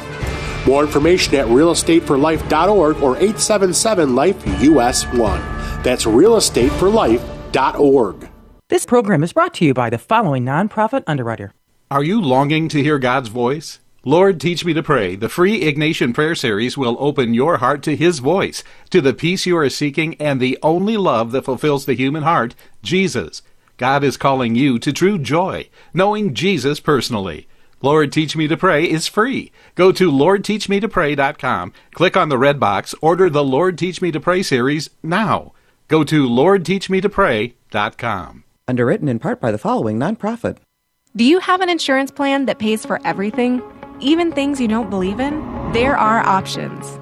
You can join Solidarity Health Share, a faith-based health-sharing community. Plus, Solidarity Health Share can save you money with prices starting as low as $384 a month for families. Call to see how much you can save. 844-398-9399. That's 844-398-9399. Catholic Connection with Teresa Tomeo. The church isn't saying throw out the baby with the bathwater. Throw out all the media. Don't use the media. What the Pope is saying, that make sure that what you are doing is enabling yourself and others to encounter Christ more deeply. And you can't do that unless you reach out. You have to reach out to God first. You have to encounter him in the Eucharist, in that personal relationship. And then you pray, you reflect, and then you go. In my book, Beyond Sunday, Becoming a 24/7 Catholic, I talk about the 3 M's of faith: meeting, mercy, and mission. You meet and encounter Christ. You enter into a personal relationship with him. He gives you mercy. And then what do? You just sit there and say, oh, thanks, Jesus, see you later. No, you go out on mission exactly as the woman at the well did. Catholic Connections, Teresa Tomeo. Weekdays, 9 a.m. Eastern on EWTN Radio. Dr. Ray Guarendi. Most experts don't think like you do. Go to the computer. Type in child, self-esteem, search. Last time I looked, 31 million options. The experts believe self-esteem is the preeminent moral virtue. Type in child, humility, search. Crickets. Why? When was the last time you heard a secular expert talk about humility? But that's at the very core of the virtues we want to teach our children. Always remember one thing. When an expert tells you how to raise your child, you have to ask a question. Is this expert of the same worldview that I am?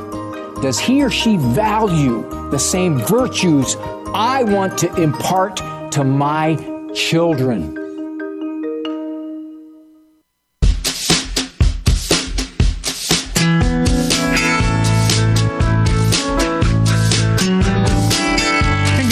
I'm Al Cresta, taking a look at a wonderful daily meditation volume called Jesus 365. It's published by The Word Among Us, which many of you know as a magazine, a collection of daily devotionals. And this book is a compilation of some of the best meditations over many years from The Word Among Us. Its editor is Lucy Scholand, my guest, and it's a beautiful book too. I want to stress that. I mean, it feels good, right? It's got this kind of padded cover, right, which kind of sets it apart from other books on your shelf. The size is very manageable. You could even actually carry this with you. They decided to do a lot of color.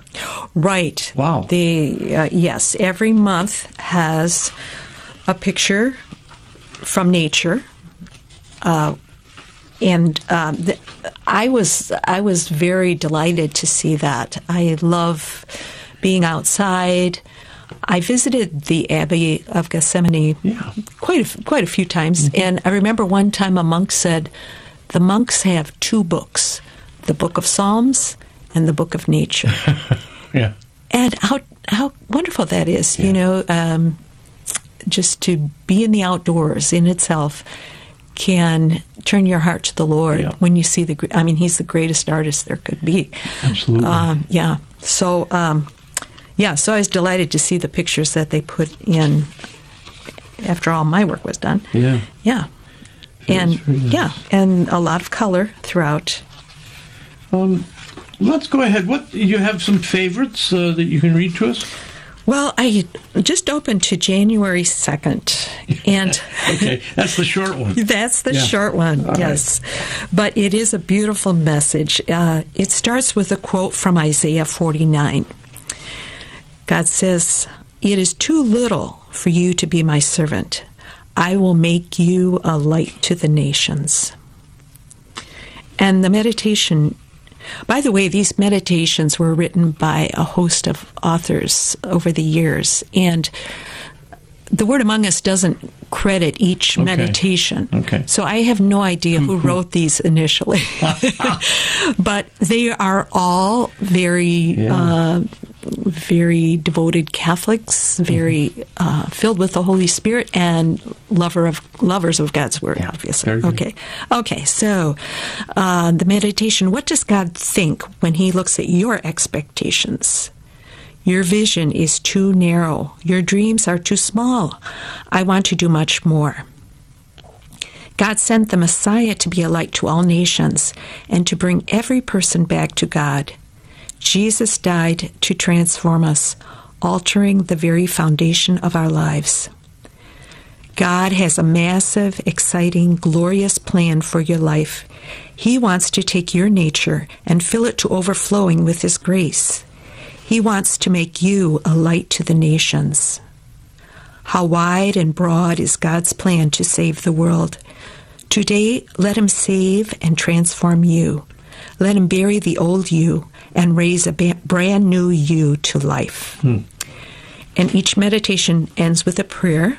This prayer is, Lord, broaden my vision so I can perceive how you want to use me to build your kingdom. Nice, nice. Again, that's in January, which is the theme of the month, is God made me for Himself. So, again, this speaks to our identity as children of God. Right. Very good. Yes. Yes.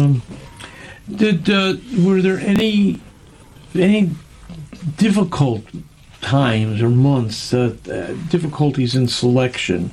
I imagine you were stuck with an embarrassment of riches. Exactly. That would be the hardest thing. That was. I think when I started out, what I would do is I would just kind of go through and say, oh, I'll put this in this month, and I'll put this in this month, and so forth. And then at some point, I had to stop and say, okay, how many do I have? Yeah. I think I had May overloaded, and then I had to, kind of rework things and find more things for different months. Yeah. But in general, it wasn't a big problem because, as you said, there was a wealth of material to work with. And you mentioned that I picked out the best, but I can't say that. It was kind of random sometimes.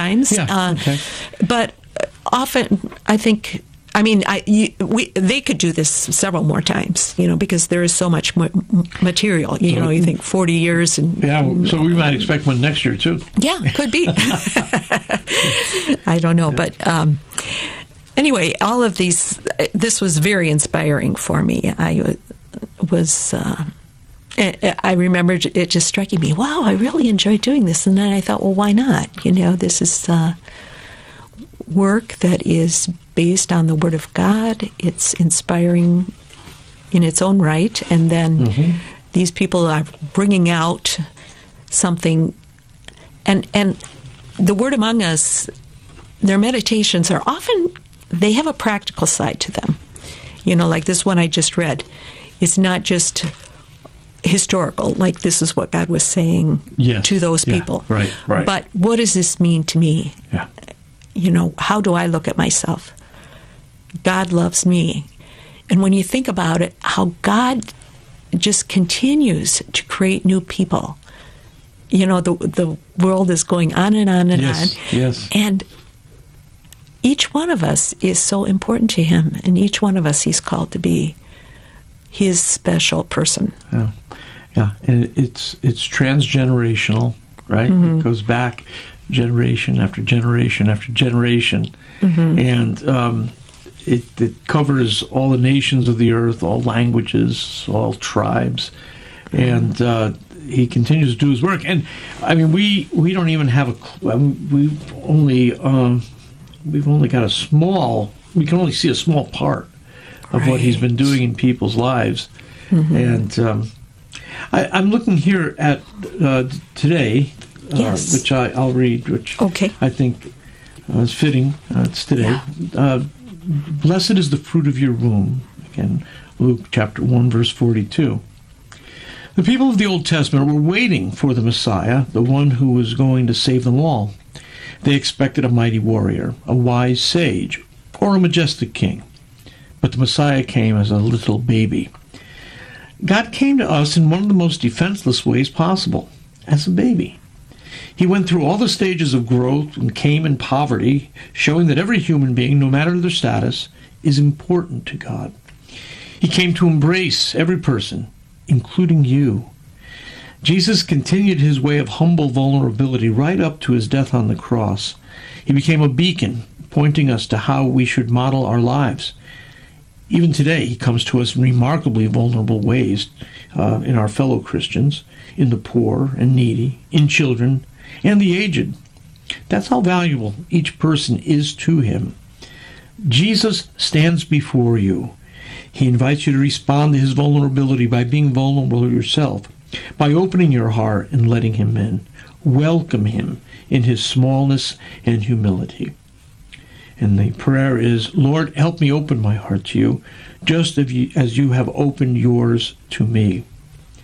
This is interesting. Again, blessed is the fruit of your womb. The focus here is on his smallness and hiddenness. Right. Yeah. Mm-hmm. Yeah. Right. Very good. Let's take one.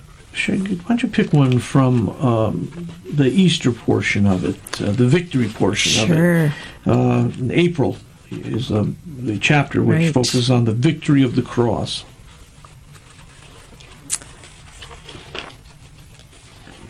I'm poking around here myself. Okay, yes. Well, April 18th, Psalm 118, verse 17. Yes. Mm-hmm. I shall not die, but live, and declare the deeds of the Lord. Jesus, you are the risen Lord, and all creation sings your praise. We hear the stones cry out, just as you said they would. Blessed is the King who comes in the name of the Lord. Even the stone that sealed your tomb is rolled away and proclaims a wondrous mystery. Instead of being an immovable testament to your death, it has become an indisputable witness to the resurrection. Loving Savior, because of you, a cruel instrument of death speaks to us of life. By your cross, you have destroyed the enemy and flung open the gates of salvation. Your light shines in our churches, in our homes, in hospital rooms, in the rubble of warfare, and in many dark and dreary places, proclaiming life to anyone who puts their faith in you. So many transformed lives, so many signs of victory. Each one, in its own way, speaks to us of you. Let us look, listen, and believe, so that we too may be signs of your victory in our world. Jesus, you have conquered death. Show me one new step, however small, that I can take today to declare the deeds of the Lord by my life and words. Yeah. Again, there's a theme through these readings of union with Christ too. Let us look, listen, and believe, so that we may too be signs of your victory in our world. That's our calling, is to be signs of his victory. Right. We're in union with him in that way. Mm-hmm. And every one of those transformed lives is a sign of victory. Yeah. Every one of us, and sometimes we don't realize that. You know, we think, wow, the world is still in a lot of trouble. But every single person who is following Jesus right now is a sign of his victory. Right. Every one of us who has overcome something in our lives to live for God, that is a transformation, and it's something to be very grateful for, and also to praise God for, because it does show Jesus' victory. I was talking to some of the staff the other day. We have a monthly get-together just to have lunch and talk about things. And we were talking just yesterday that so many of our stories don't get told. Stories of what God has done in our lives, or stories in ways that we've been honored or blessed by one another. Mm-hmm. Those stories don't get told. They don't pepper our conversation. We say, "Well, it's such a small thing. Should I bother?" Or it's such an unusual thing. I'm afraid to bring it up because people might think I'm a little off base. But that's part of what it means to be part of the family of God, though. It means to be able to share those things as part of our conversation, making joy in our hearts, singing. All of these things are supposed to characterize the community of Christ's disciples. And I just would say again, give a great encouragement to freely talk about even the small things that have happened, the blessings that others have been to you. Mm-hmm. So I think this is very good. Yeah, wonderful. Yeah, I am so. I often think I am so blessed just to know Jesus, and to be part of the church, to be part of the body of Christ. Lucy, I just heard the music's coming up on us here. Okay. Well, thank you for having me in here. Great having you. Thank you so much for this. It's a marvelous book.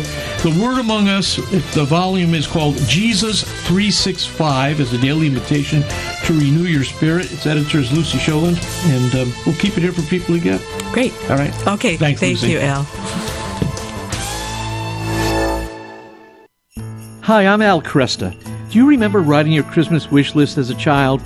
In developing countries like Haiti and Guatemala, children don't make Christmas lists, and they don't expect Christmas gifts. All their parents earn must go to food, shelter, and water. Can you picture the joy of surprising a child with their first Christmas gift? Send them a box of joy at boxofjoy.org. A rosary and the story of Jesus is included in every box of joy. Give today at boxofjoy.org. Hello, Steve Ray here. Everything in the Bible and in the Catholic Church starts with the book of Genesis. It reveals to us God's plan for mankind. Yet Genesis can be daunting, especially given the scientific discoveries of the last few centuries. Well, that's where I come in with my new book, Genesis, a Bible study guide and commentary. Discover a thoroughly Catholic approach to this exciting and dramatic ancient narrative that is so often misunderstood. You can get the book now on the store page at AveMariaRadio.net. Check it out. He was a pope, a saint, and a doctor of the Church. Matthew Bunson and the Doctors of the Church. Pope St. Gregory I the Great is one of only 4 popes honored as the Great. Among his many achievements was sending missionaries across Northern Europe, especially St. Augustine of Canterbury, who brought Christ to the people of England. In a pun, Pope Gregory called the English people angels. He died in 604. For more about the Doctors of the Church, visit doctorsofthechurch.com. I'm Dr. Greg Popcak. And I'm Lisa Popcak from More to Life. Would you like to have a better family life by Christmas? Join us Monday, December 4th at 7 p.m. Eastern, 6 Central for our free webinar, A More Peaceful Family by Christmas, a Catholic Parent's Guide to Advent. In Advent, we're called to make more room in our hearts and homes for Christ. Discover how the grace of Advent can help you celebrate the loving, faithful family life God wants for you. And it's free. Just register at CatholicHOM.com/webinar. That's CatholicHOM.com/webinar. See you there. Good afternoon, and thank you for being with me over the last 2 hours, talking about the things that matter most.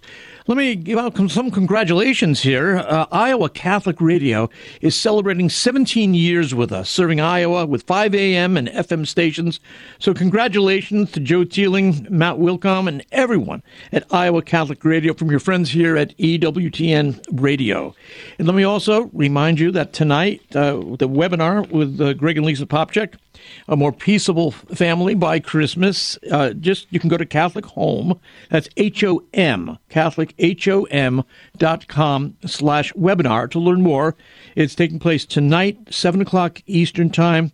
And this is one way to, again, use Advent to make room in our hearts and homes for the Lord. So you can listen tonight, webinar, 7 o'clock Eastern, CatholicHOM.com/webinar.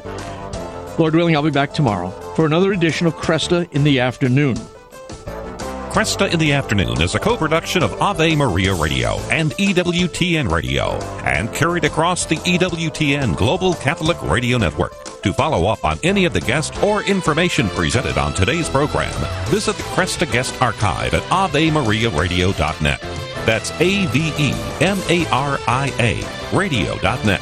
To listen to this or any other edition of Cresta in the Afternoon, visit the audio archives at AveMariaRadio.net. Or to order a CD of the program, call 734-930-4506 or email orders at AveMariaRadio.net. That's 734-930-4506 or orders at AveMariaRadio.net.